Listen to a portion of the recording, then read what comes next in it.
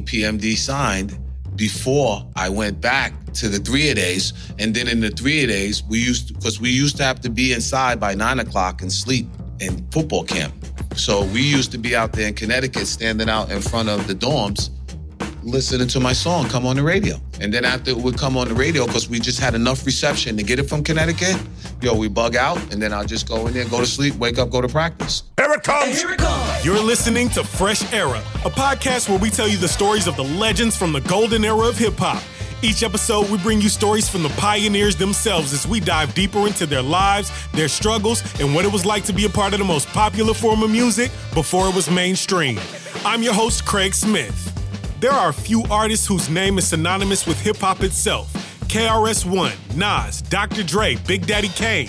You say these names and you immediately hear songs, see album covers, fashion, the impact of their presence. One name that rings far and wide is Eric and Parrish Making Dollars, better known as EPMD. They're the legendary duo that took the industry by storm in the late 80s with their unique beats, chemistry on the mic, and ushering in the era of the hip-hop crew with the Hit Squad. They were influential in many ways. Our Fresh Era logo is even a nod to the iconic EPMD typeface design. So it goes without saying that today's guest is special. We're bringing you the story of Parrish Smith, aka PMD, with everything that went into becoming a staple in hip-hop and everything that tried to kill the momentum. Literally. My name is Parrish Smith. I'm from Brentwood, Bayshore, Long Island. I was born May 13th, 1968. And he was born to a set of parents straight out of Brooklyn. My mother's from Bedford-Stuyvesant. My father's from Marcy Projects. And young Parrish was growing up one of many. I have 6 brothers and sisters. So as you can imagine, there's always something going on. And his parents' music was the soundtrack. There was always music in my home. Like some people say that, but that's what it really was, starting with my mother and my father. So it was more Temptation. All the OJs. Zap, Roger Troutman. Now, raising 6 kids is tough. Hell, I'm raising 3, and I know that the only thing that really matters is providing the best future for them. And for Parrish's parents, that future wasn't in Brooklyn. The Smith clan packed up and moved to Brentwood, nicknamed the Jewel of Long Island. They seen a lot in Brooklyn, and my father lost a lot of friends in Brooklyn. So he just made a promise that once he got out to himself, once he got out here to Long Island, that, he would install the work ethics in all of us to be able to take care of yourself. And that would take many forms. For Parrish, that would start with sports. The neighborhood we lived in, we had some nice athletic superstars that lived next door, the Dixons. Greg Dixon, Phil Dixon, Kevin Dixon. These were all basketball phenoms in our neighborhood. Greg Dixon was nice with the football. And that influence rubbed off on Parrish. I took the football for some reason at 6. And then from there, it was just on. Quarterback and punting. I really thought I was going to the NFL. And these big dreams were just a fact of life. Everybody in his house worked hard. You know what I mean? Everybody took care of themselves. It was always the fast pace, 1, 2, 3 jobs.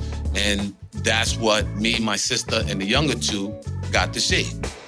But then the hip-hop. Hip-hop, the culture which was born in Bronx parks with dancers breaking tradition, graffiti artists making their mark everywhere they could, and DJs learning a technique that would lay the foundation for what would become rap music. This began in the late 70s and made its way all around New York, all the way to the Smith household in Long Island.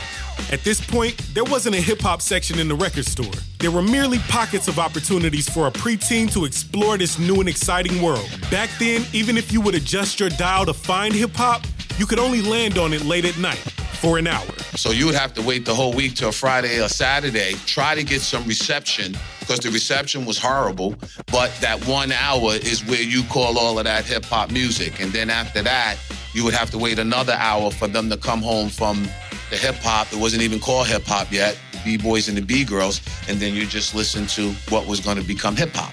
And hip-hop started to become a staple in his home. He was learning all about this culture on his own, but over time, he got to see it up close because his family was participating. My older brother and sisters, they started getting into like the ultimate break beats. My brother always had the turntable, the Cern Vega, the speakers, the equalizer. And even my sister, she was like a real DJ. So they was around Jazzy J and them. DJ Jazzy J. My brother being signed to Tommy Boy Records with Smitty D and the Rock Squad. Really is, they can't get with it. Rock Squad could pump it up, so let's kick it. That's right. Parrish Smith's older brother, Smitty D, had his own hip-hop group, and they had a record deal. Being young, coming out to the block parties, because my parents used to give block parties at the end, when my brother and sister graduated. This is how Zulu and them used to come out before Planet Rock was even released. So I got to see all of this stuff as a teenager, 13, 14, going up to Tommy Boy Records, seeing the Force MDs doing backflips, Busy Bee battling on the radio, Kumo D and stuff like that. So that started the development of the imagination. It was all, inspirational. He would also piggyback off the inspiration of his siblings. They would go out to the Bronx, soaking up the culture during parties at Ground Zero. What they had at the Bronx River and the T Connection was at the end of every show, you can cop a cassette of the actual show. My brother and sister always bought the cassette home. So I used to have to wait till 3 or 4 o'clock in the morning. And I'll sit in the car and just go to the party without even actually going there. And you've seen all the levels. You see when they dancing, then you see when it gets serious and, 7 minutes of funk come on, Chiba Chiba come to the front wherever you are, the DJ, and even the female MCs as well. So it was all intriguing and inspiration. And as time went on, his family started to take their Long Island parties to the Bronx. My brother would bring a U-Haul truck, drive to the Bronx, basically, throw the speakers in there, throw the turntables in there, and we all get in the back of the U-Haul. But I'm 14, it's fun to me.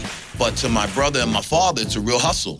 They got to rent the U-Haul, they got to communicate with the BX, they got to go out there, they got to drive in the Bronx River, the block party permits and stuff like that. My mother and father worked on that. And then once they got out there, I didn't have to do nothing but watch. So I'd be in the back of the U-Haul like, yo, this is crazy. Like, yo, I can't wait till they plug the speaker in. And what's going to happen? And then they plug it in and the blue light or the red light on the Serve Vega come on. And next thing you know,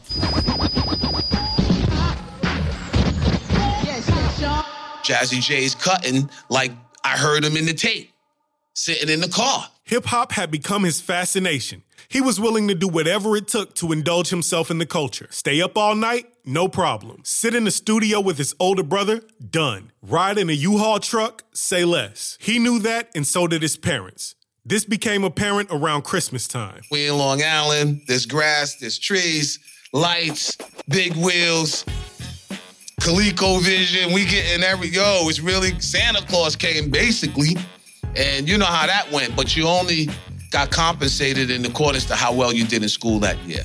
So I was doing good, but my parents basically played a trick. So when you wake up and you look under the tree and you start to look at the gifts, you begin to notice none of your name ain't on none of the gifts.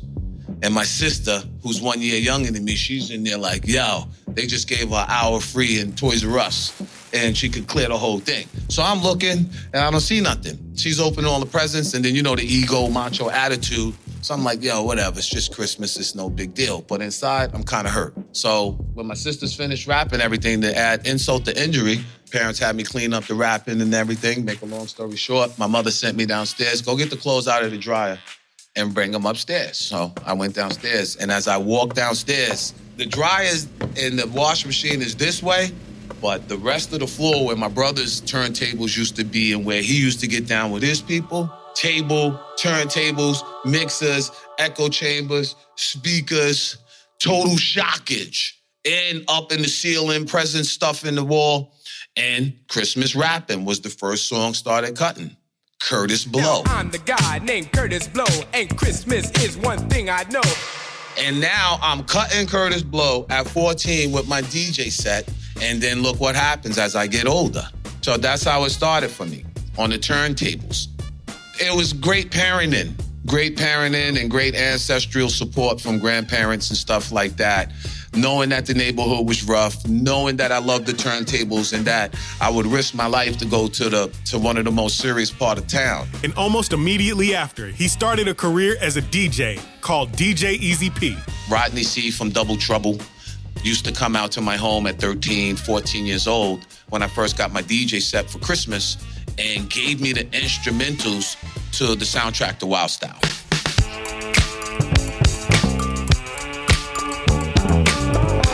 that's how my DJ career started at 14. And he was off to the races. I DJ'd at the high school, at the junior high, any party there was to DJ, the neighborhood, I was out there getting busy. And back there, I got to keep it a stack because coming from where we was coming from, you just utilized all your resources like our parents drilled in our heads.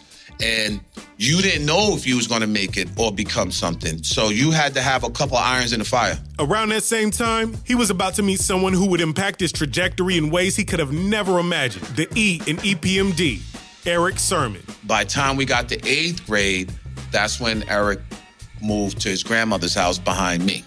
And then I seen him at the bus stop. And then, when somebody's new, they look out of place, and they knew.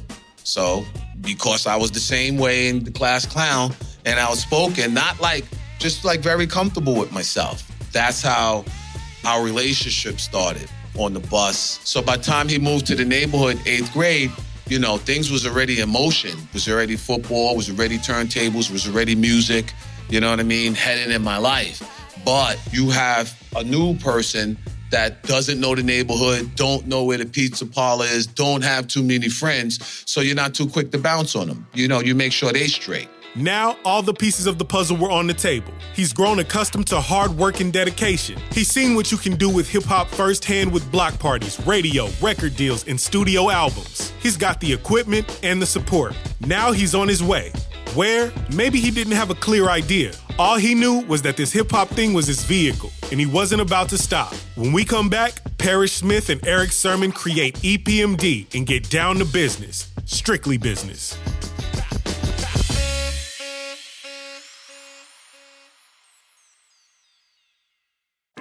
This episode is brought to you by Little Giant's Giant Shorties. I've got a few kids living in my house, and I can tell you, their energy is something you can't suppress. When it comes to expressing themselves, you've got to let them shine. They are the culture, so why not let them dress like it? Shopping WeAreLittleGiants.com gives you access to plenty of options for styling your little shorty with the same authenticity you reserve for yourself. Find t-shirts, hoodies, shoes, onesies, and much more. Honestly, you'll be jealous they don't have your size. WeAreLittleGiants.com has designs that speak to the love we've had for hip-hop since we were kids ourselves. You'll be passing along your passion for the culture when you see your little giant rocking this Most Definitely t-shirt I'm about to cop for my son, or this Notorious RBG hoodie for my daughter. Slide through. Literally slide down the spiral slide and land in their flagship store ball pit at 4675 Hollywood Boulevard. Peace. Across America, BP supports more than 275,000 jobs to keep energy flowing. Jobs like building grid-scale solar energy in Ohio and producing gas with fewer operational emissions in Texas. It's and, not or. See what doing both means for energy nationwide at bp.com/investing in America. So it's the mid-'80s, and Parrish Smith is fully immersed in hip-hop. With massive support from his parents, he became a DJ. In keeping with the trend in his home, he moves swiftly towards making his dreams a reality. In the process, he meets someone who understands and, most importantly, can keep up.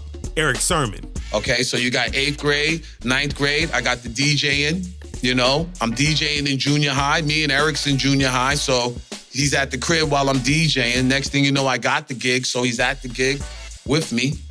And this is how it's beginning to start. Okay, so when Eric came in and he was the same age, it allowed me to play football, mess with the music. But he just moved from the place where my parents didn't want me to go and why they bought the turntables in the first place. So he was right there hands-on. And all the people he was around was my brother and sister's friends. So he was catching the super heat right from the place. So once he moved from there, and I had the turntables, they were guaranteed to make some noise, obsessing over hip-hop as much as humanly possible. And though they had packed up and moved to Brooklyn from Brentwood, they were still in good company with hip-hop. You had real MCs, this is from the Bismarck. And listen to the way what I am slaying, a different kind of rapper language that I am saying. The divine sounds, what people do for money.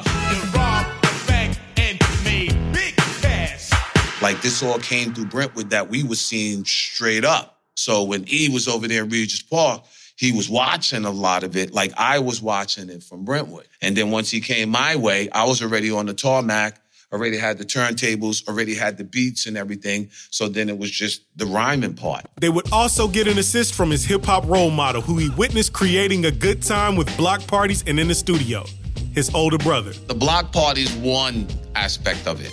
But he was also written out places. Like he was written out the YMCA.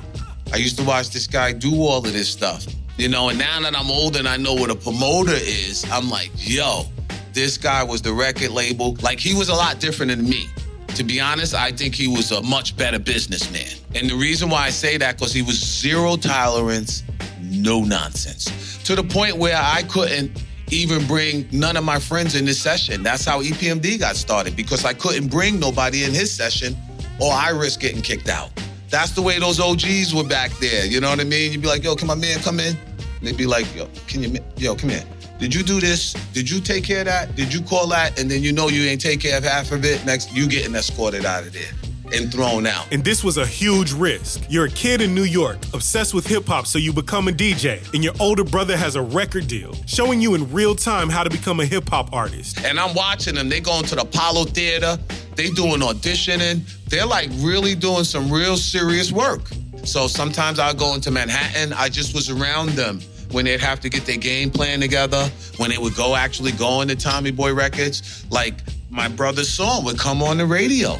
2 o'clock in the morning, you running around, jumping up. Yo, it's on the radio. You're jumping in the car, driving to his house, because by then he had his own home and stuff like that. But the whole point was, you seen the hustle of what it actually really took to get on. And he still had to come up with a way to bring his friends along for the journey. Like, how do I go work DJ Easy P, and not leave my man outside or my friends outside for an hour and a half while I'm in here with my brother? So after one session, I just went to my brother and was like, yo, you think I could get the number to the studio? He was requesting the number for Charlie Murata, who owned the studio where his brother recorded. Charlie Murata would become the engineer that recorded most of EPMD's singles. And him not even thinking nothing. I don't know what he was thinking, but he probably, here's the number. And once he gave me the number to the studio, then it made it a lot easier, because then I could go continue to DJ.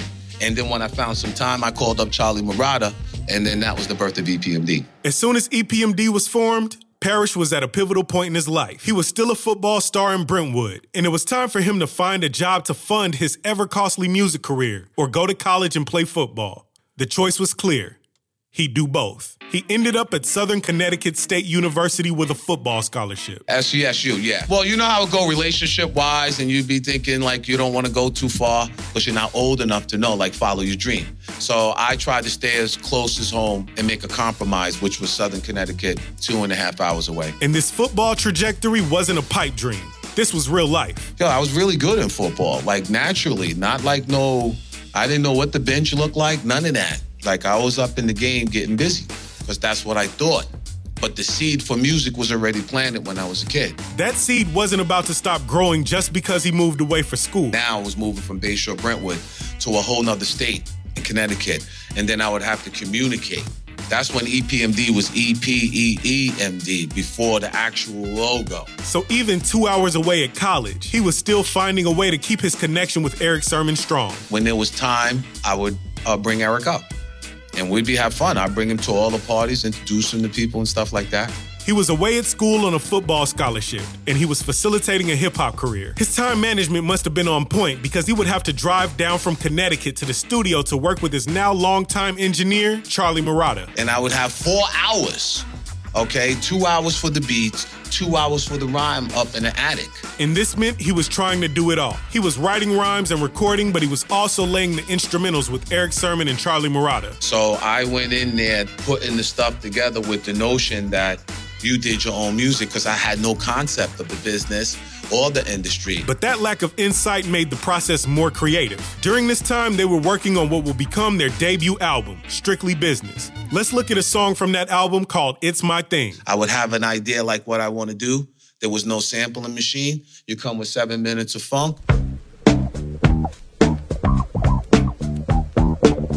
He's splicing 1/4-inch tape or 1/2-inch tape. This is how you got the music.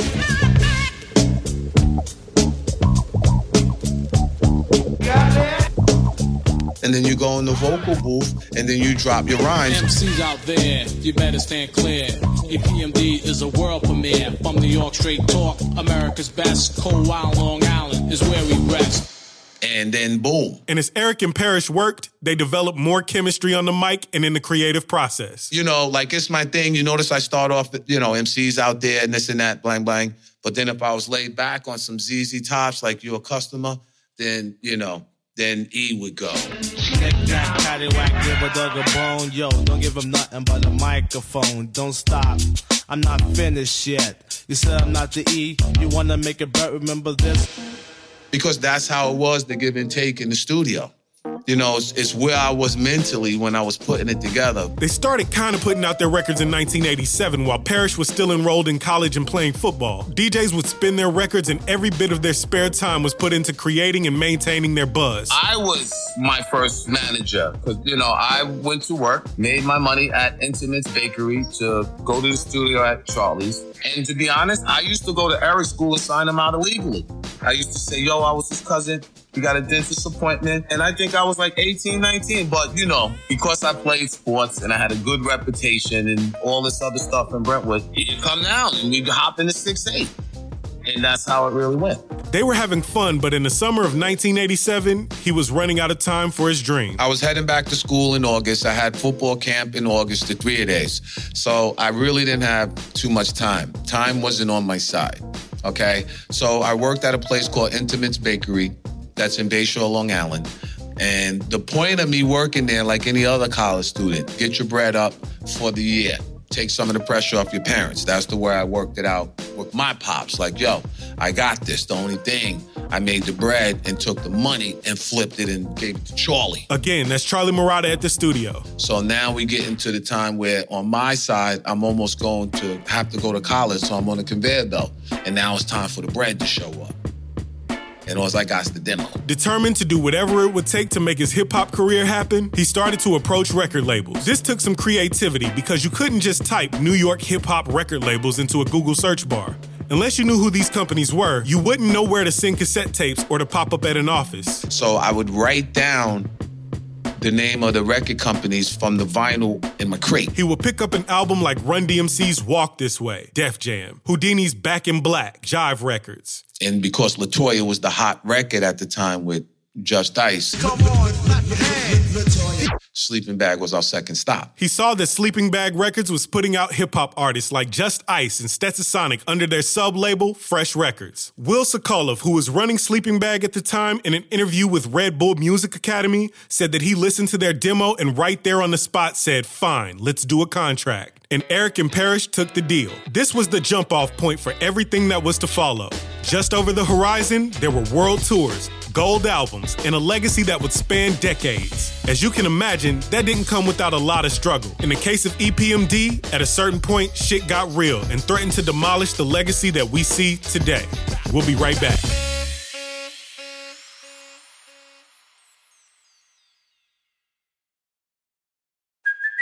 Hey, it's Kaylee Cuoco for Priceline. Ready to go to your happy place for a happy price? Well, why didn't you say so? Just download the Priceline app right now and save up to 60% on hotels. So whether it's Cousin Kevin's Kazoo Concert in Kansas City, go Kevin, or Becky's Bachelorette Bash in Bermuda, you never have to miss a trip ever again. So download the Priceline app today. Your savings are waiting.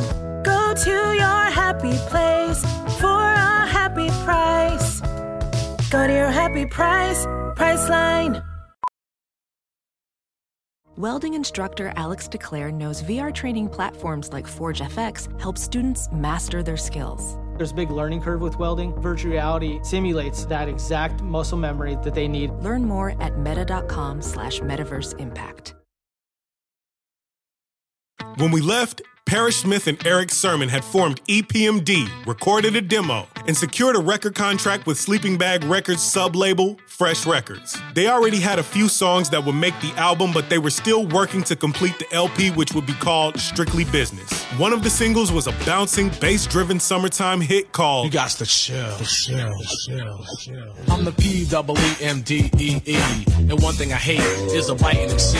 When I enter the party, suckers always form a line, then they ease their way up and try to bite my lines. And while this was being created, their song It's My Thing was being released. But while he and Eric were seeing the beginning of a new venture into music, there was still his other life. He was still a student athlete at Southern Connecticut State University on a football scholarship. EPMD signed before I went back to the 3-a-days. And then in the 3-a-days, we used to have to be inside by 9 o'clock and sleep in football camp. So we used to be out there in Connecticut, standing out in front of the dorms, listening to my song come on the radio. EPMD is a world premiere from New York Straight Talk, America's. And then after it would come on the radio, because we just had enough reception to get it from Connecticut, we bug out, and then I'll just go in there, go to sleep, wake up, go to practice. But this train was moving, and it was only the beginning of their momentum. This was evident in the exposure and in the opportunities. Opportunities that came from unlikely places. Southern gave us our first show. So once It's My Thing and Your Customer came out, we performed at Hickerson Hall in the basement and had a nice turnout because they promoted it through the library, you understand? And then boom, Eric just came up from New York. So as much as it was football and education, I had my turntables up there. So I was also DJing. There was always music around me. And over the course of that year, the buzz only grew. They performed shows in Connecticut and in New York, even rubbing shoulders with other future cultural icons. Seinfeld, he opened for us. Socks are a very impressive thing. A lot of people underestimate socks. This is a great crowd. And I remember, because now it went from an idea that I had at home, from trying to get the group signed before I actually went to school, to now I'm in school with the 68 Camaro that I actually built and drove. And now I'm driving from college to shows. And back in college, we became the story. When I went back to school, it was different now. Because I was telling them, like, listen, this is going to happen. And it was like, nah, man, grab your books, take it behind the class. EPMD's debut album, Strictly Business, was released on June 7th, 1988, and people loved it. I don't mean they just loved it in the streets. EPMD was on fire. The album peaked at #1 on the top R&B hip-hop albums chart and went gold within the first 4 months. The album was well received in the UK. AllMusic gave it 5 stars, and The Source magazine gave it 5 mics, which is as coveted as it could get for hip-hop reviews. All of this, and he hadn't dropped out of college. Okay, but I didn't do that until I actually had the gold #1 album and got invited on the Run's House tour. I had to walk across the turf to speak to my coach, Coach Kavanaugh, who put all of this time and energy into me, Like, I think I got this music. I think I can make this happen. So I think, you're gonna need somebody for that position next year. With that, he left school, his football career, and dove straight into full-time music. He had released a gold album with his best friend and gotten his first big win. Then I go to the Run's House tour. Who's house? Run's house! They had just booked their first tour, and it was a big one. Run DMC, EPMD, DJ Jazzy Jeff and the Fresh Prince, and Public Enemy. They were fortunate enough to get on the tour.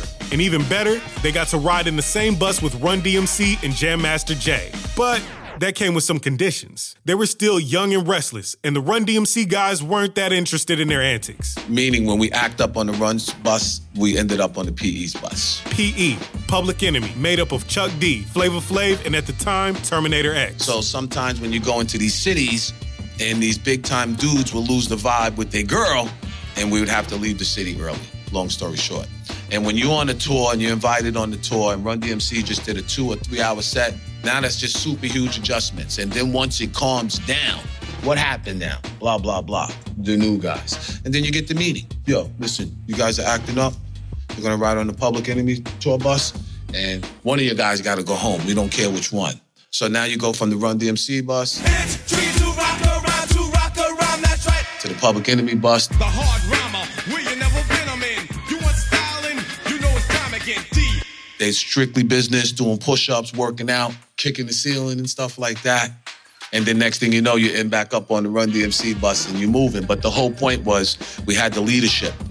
And when we got out of line, we had people put us back in line so we can learn and move forward and become the group that we became. So over the next year, they reaped the benefits of rock star status and hit the studio again. This time, they come back with their sophomore album, Unfinished Business. For the single, they sample BT Express's If It Don't Turn You On. They put their vocals to it and created So What You Saying. Some call me Pete, another slow flower. Brothers on my jock for the way I hold a piece of steel. So what you saying? The album Unfinished Business did just about as well as anyone could have imagined, again receiving rave reviews, #1 on the hip-hop charts, and gold status. They made history for a second time, only a year after releasing their debut album. So we just came in at rock star status and really just had to observe. You know what I mean? Like, we just so benefited being around Run DMC and being around the management of Rush. That Def Jam connection was providential in many ways. It taught them how to be professional, what to aim for, and came in handy as they dealt with what happened next. No one saw how volatile the relationship between co-founders at Sleeping Bag Records had become. Eventually, the company went bankrupt. This left EPMD, along with their label mates Nice and Smooth, in jeopardy. But then there was Russell Simmons and Leor Cohen at Def Jam. They promptly bought out their contract and got back to business. Between the second album and the deal with Def Jam, EPMD never stopped working. I already had the Business as Usual album done with the LL Cool J record on deck and the Gold Digger. Be cool, she couldn't be a golden. Not with a smile and that stupid booming figure till one day she spent the crazy dough. 10 G's on Levi's, Cole and Rambo. You know, the first album is a lifetime. You know, you got your parents watching, you got your school watching, you got your haters watching. Okay, so it's strictly business. You got your first album, you're introduced to the game, to the industry, and the world. You're brand new. Now you drop Unfinished Business. Everything is business. When you get on the plane, that's business. When you go to the hotel, that's business. You turn on the light, that's business. The studio, everything is business, and you're still learning. Now we run into a problem with Sleeping Bag. They go bankrupt, okay? So now we got to shift to Def Jam. We have a little delay. But then, once the delay is taken care of, paperwork signed, business as usual. With that, they released their third album, Business as Usual, the first EPMD project with Def Jam, in December 1990. For the third time, #1 on the R&B hip-hop charts, a great reception, and going gold. But with this album, we also get introduced to a hungry new voice, a New Jersey MC who would join EPMD's crew, the Hit Squad. His name is Redman. Redman ready to rock rough rhymes. Renegade rapper, rip when it's rhyme time. He pinpointed and calculated how to stay out of the way. So once we came in our dressing room, we'd be like, oh, yo, who are you? That's how we met him in our dressing room, called Sensation in Jersey. And when we came in there, Redman was just chilling with the big afro, and he dropped 4 bars. The stars aligned for this meeting because EPMD was a last-minute addition to the show, and even after they met and agreed to stay in contact, it almost didn't happen. Eric Sermon took a while to reach out to Redman. Because he lost the number, and then had to keep going through his mind a million times until he got the right number to make the connect. If he couldn't remember it, it would have been a wrap. They also added K Solo. Your mom's in my business. She's in my business. Can't you see, girl? Your mom is trying to end it. He was a neighborhood MC that they called KV. And then when I got older, then I started working with him and then put him on. And they were about to discover another act that they would add to their roster, Das EFX. If you listened to last season, you heard a version of this story as told by Crazy Drazy. But here's the story of how they got discovered from the EPMD side. Eric and Parrish were gearing up to travel to promote their first album on Def Jam, and the day before, it's a big snowstorm. So they're thinking, no big deal. We'll just delay the promo run. That's when Def Jam calls. Like, yo, listen, you got a new album out. You got to go support it. You got to go promote, or somebody's going to take your spot. And for the record, the airports are open. They plowed it, the source down, so get your ass to the airport. So that's what we did. They hit city after city, and they were living large. They felt like they had the power to do anything. And it just was all this free-spirited energy. This was their vibe as they hit a town in Virginia to judge a battle full of local up-and-comers. The long list of MCs goes up, they do their thing, and EPMD keeps note of the crowd's reaction and hold up scorecards from 1 to 10. Right when the battle's almost over, Das EFX steps out. And they just come in all smooth, laid back, on a whole different note, dreads and everything. So we like, okay, when they drop, clap your hands. Well, only Fiona's macaroni and cheese before I start. I got to fart, no, I got to sneeze now. I got to dip and yippity doo, dot, day shucks. I'm making bucks and one hip hip. And whoa, it was right in gear with us. If we left this place and had to drive 4 hours, this is what we would play 100 times in the tape deck. They calculated that there would be problems if Das EFX won over the other, more local group. The other group scored less points than Das EFX. The only problem is we're in one of the hardest parts of Virginia, okay? And these dudes who went up there, the two before them, were superficial. But if we give it to them, nobody's leaving this place, and that's real. So I had to make a compromise. All right, these two guys are going to win. We already just got the Def Jam. I already got to connect with Sylvia Rohn with Atlantic Records with K Solo. So, look, guys, we all want to get out here tonight. How would you like a record contract instead of winning? And they still didn't understand the concept, but they was amped. And good thing they were. Das Effects became a part of the Hit Squad and released a platinum-selling album within a couple of years. And think about it. Look, if we didn't go, we would have never met Das. With all of this building and success, what could go wrong? They've done nothing but win even when their first label folded and they had to find a new home. If any group was untouchable, it was EPMD. Not only that, they had discovered other artists that proved to be great investments of time and energy. But as it so often happens, more money and fame comes with more problems and tension. Next, EPMD released their fourth studio album. They revel in the success of the Hit Squad, contribute to the soundtrack of a Hollywood classic. Then Eric and Parrish break up under dramatic circumstances. Stay tuned.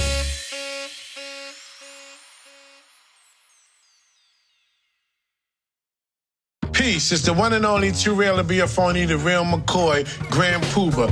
Did you know the guys over at Stupid Fly are doing this strictly out of love for 90s hip-hop culture?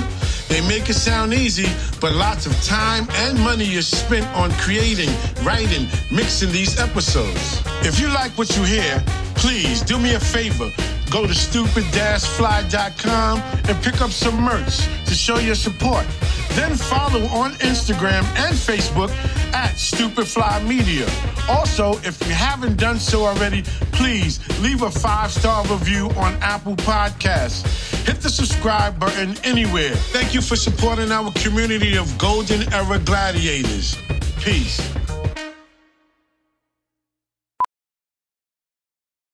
Ophthalmologist Dr. Strauss has seen firsthand how the metaverse is helping surgeons practice the procedures to treat cataracts. Cataracts are the primary cause of avoidable blindness. He works with a virtual reality training platform developed by Fundamental VR and Orbis International to help surgeons develop the muscle memory they need. The result? More confident, capable surgeons. And even more importantly, patients who can see. Explore more stories like Dr. Strauss's at meta.com/metaverseimpact. As you write your life story, you're far from finished. Are you looking to close the book on your job? Maybe turn a page in your career? Be continued at the Georgetown University School of Continuing Studies. Our professional master's degrees and certificates are designed to meet you where you are and take you where you want to go. At Georgetown SCS, the learning never stops, and neither do you. Write your next chapter. Be continued at scs.georgetown.edu/podcast. It's 1991 and EPMD is still on fire after releasing their third studio album, Business as Usual. And then it seems like everything exploded at once. And then, I went to the business part, and then Eric pursued the production. They had achieved unprecedented success in hip-hop and were making history again with the Hit Squad. This was the first hip-hop squad made of new, successful individual acts under one marquee name. Not only that, the sample style that Parrish Smith adopted for the first 3 albums became a regular practice in hip-hop. They didn't see nothing like that. Everybody was just used to dropping music and being an artist. And then once I did that, that was easy for me. So it wasn't a problem because the industry was developed in itself. In a sense, I was helping making it grow. There was no sample machines before me and Charlie. Then there was sampling machines. At the same time, major record labels were starting to take note and invest real dollars in hip-hop. This was partially due to the success of the Hit Squad and the emergence of other crews who saw a similar opportunity. I basically duplicated the Run's House tour. The only difference, I took artists that you didn't know. I just took regular artists that wanted to be in the game, put them under one umbrella, and we took the hip-hop culture in the world by storm.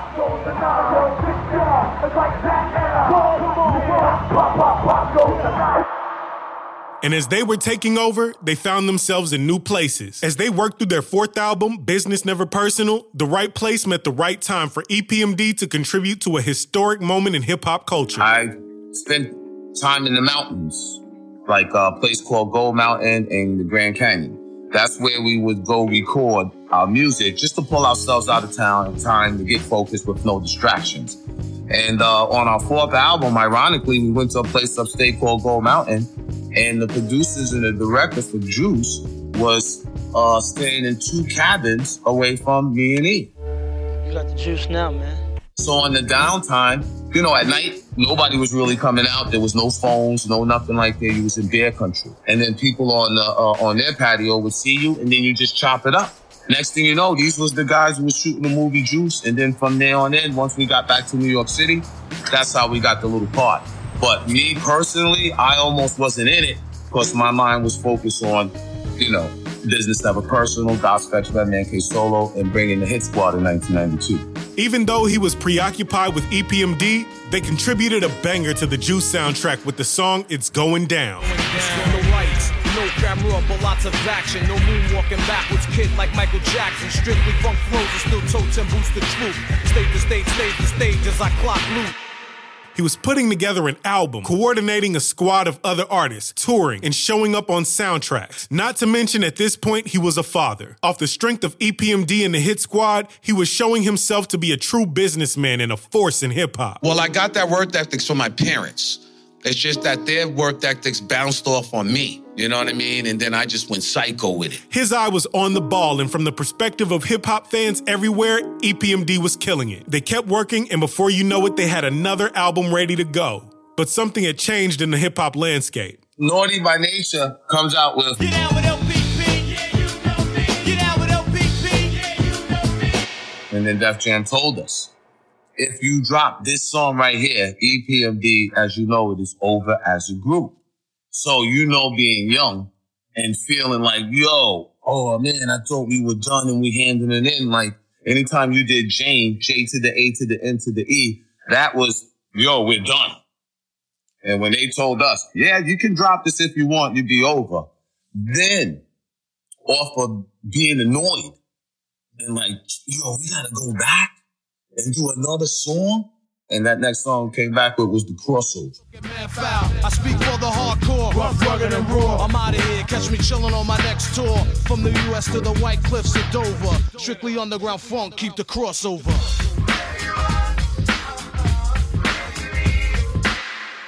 In June of 1992, EPMD released their single, Crossover. This was EPMD's highest charting single and set up the release of their 4th album, Business Never Personal. And you guessed it, rave reviews, including 4.5 mics in the source. They hit the charts, and for the 4th time, they were certified gold. Def Jam was happy, fans were happy, but between Parrish Smith and Eric Sermon, they were on shaky ground. Here's an interview with Eric Sermon about that time.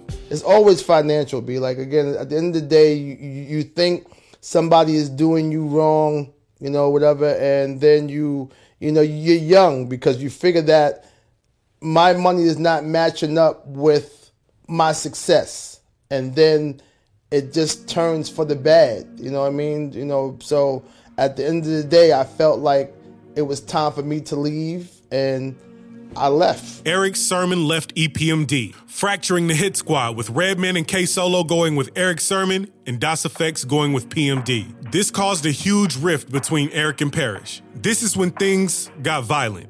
This is all hip-hop lore, and nothing has been substantiated legally nor from the mouths of Eric and Parrish about who did what, but as the group was experiencing success and riding into Business Never Personal, they were breaking up behind the scenes. One day, Parrish Smith's home was invaded by men with deadly weapons. Okay, so this already, all the events happened in 1991. So you gotta be crystal clear. The events happened in 91. So if I stepped in the house 40 seconds earlier, you wouldn't have never seen me in a crossover video. You wouldn't have seen me in Headbang. I would have been dead. My oldest son wouldn't be 30 now. Okay, so time would have stopped 1991 for Parrish Smith. You would have got the groups and the music, you just wouldn't have saw me. I didn't know that. Das EFX didn't know that. Or I wouldn't have never let them move to Long Island. If I would have known it was really like that. Because obviously, if there was something in play that happened 8 months before I even known and had to get called down to be brought to my attention, we were behind the 8 ball and didn't even have a clue. But then, you know, you also got hip-hop watching. You got fans watching. Nobody wants to see this. A beloved hip-hop group breaking up and feuding this way? No one wanted to see that. No one wanted to believe that. Parrish Smith, PMD, released 2 solo albums, including 1994's Shade Business, which peaked at number 12 on the U.S. R&B and hip-hop charts, and Business is Business in 1996, which achieved number 29 on the same chart. This 10-year span saw a career change from football to hip-hop, 4 gold albums, EPMD's first label going bankrupt, and a contentious split between PMD and his partner in business. But it wasn't over. I am so hyped about our next guest. Let me get loose. These guys were my favorite group in college, and then they broke up. After 5 years apart, they have chosen Vibe to make their broadcast return. Performing from their new CD, Back in Business, it's E to the P to the M and the D, EPMD. This is our new single called The Joint. I make $1 million every 6 months, and y'all hating my name, saying my name. They call me the E-wrong thing. What? No one don't fly without wings. Yeah, some of y'all have to pull string. Just like that, EPMD was back. Well, it was a little discrepancy though, but I mean, things happen. You know, we grew up as men. We came out as young kids. You know, we were stars from the beginning. And me and P had to come back. We figured that, rap lost a big part, and the happiness was an EPMD reunion. You know what I mean? Right up. Thank you very much, man. Eric and Parrish came together to release their 1997 reunion album, Back in Business. And a crazy thing happened. They brought the Hit Squad back together, and they went gold again. EPMD will release 2 more studio albums in 1999 and in 2008. In 2021, they featured together on Nas's monster album King's Disease 2 on a song called EPMD 2 with Eminem. Looking back at all the things they had gone through, Parrish Smith sees it all through the lens of resilience. So to me, I feel like my hard work, even though I almost had to pay for it with my life, I never throw that in there. I never look at that part. There's nothing wrong with getting hit hard. There's nothing wrong with the knockout blow. There's nothing wrong with laying on that canvas, man. If you need to take that standing 8, take the whole 8. Don't get up in the 6. I'm in the line with the people who love to take the hit and get up. I'm happy that hip-hop, the culture, survived. And in hip-hop culture, his legacy is secure. The first squads of all squads to hip-hop. And then also putting a blueprint of music for when I was done, other artists was able to come in and do much bigger things than me and represent hip-hop on a B-boy and a B-girl level and the ultimate business level.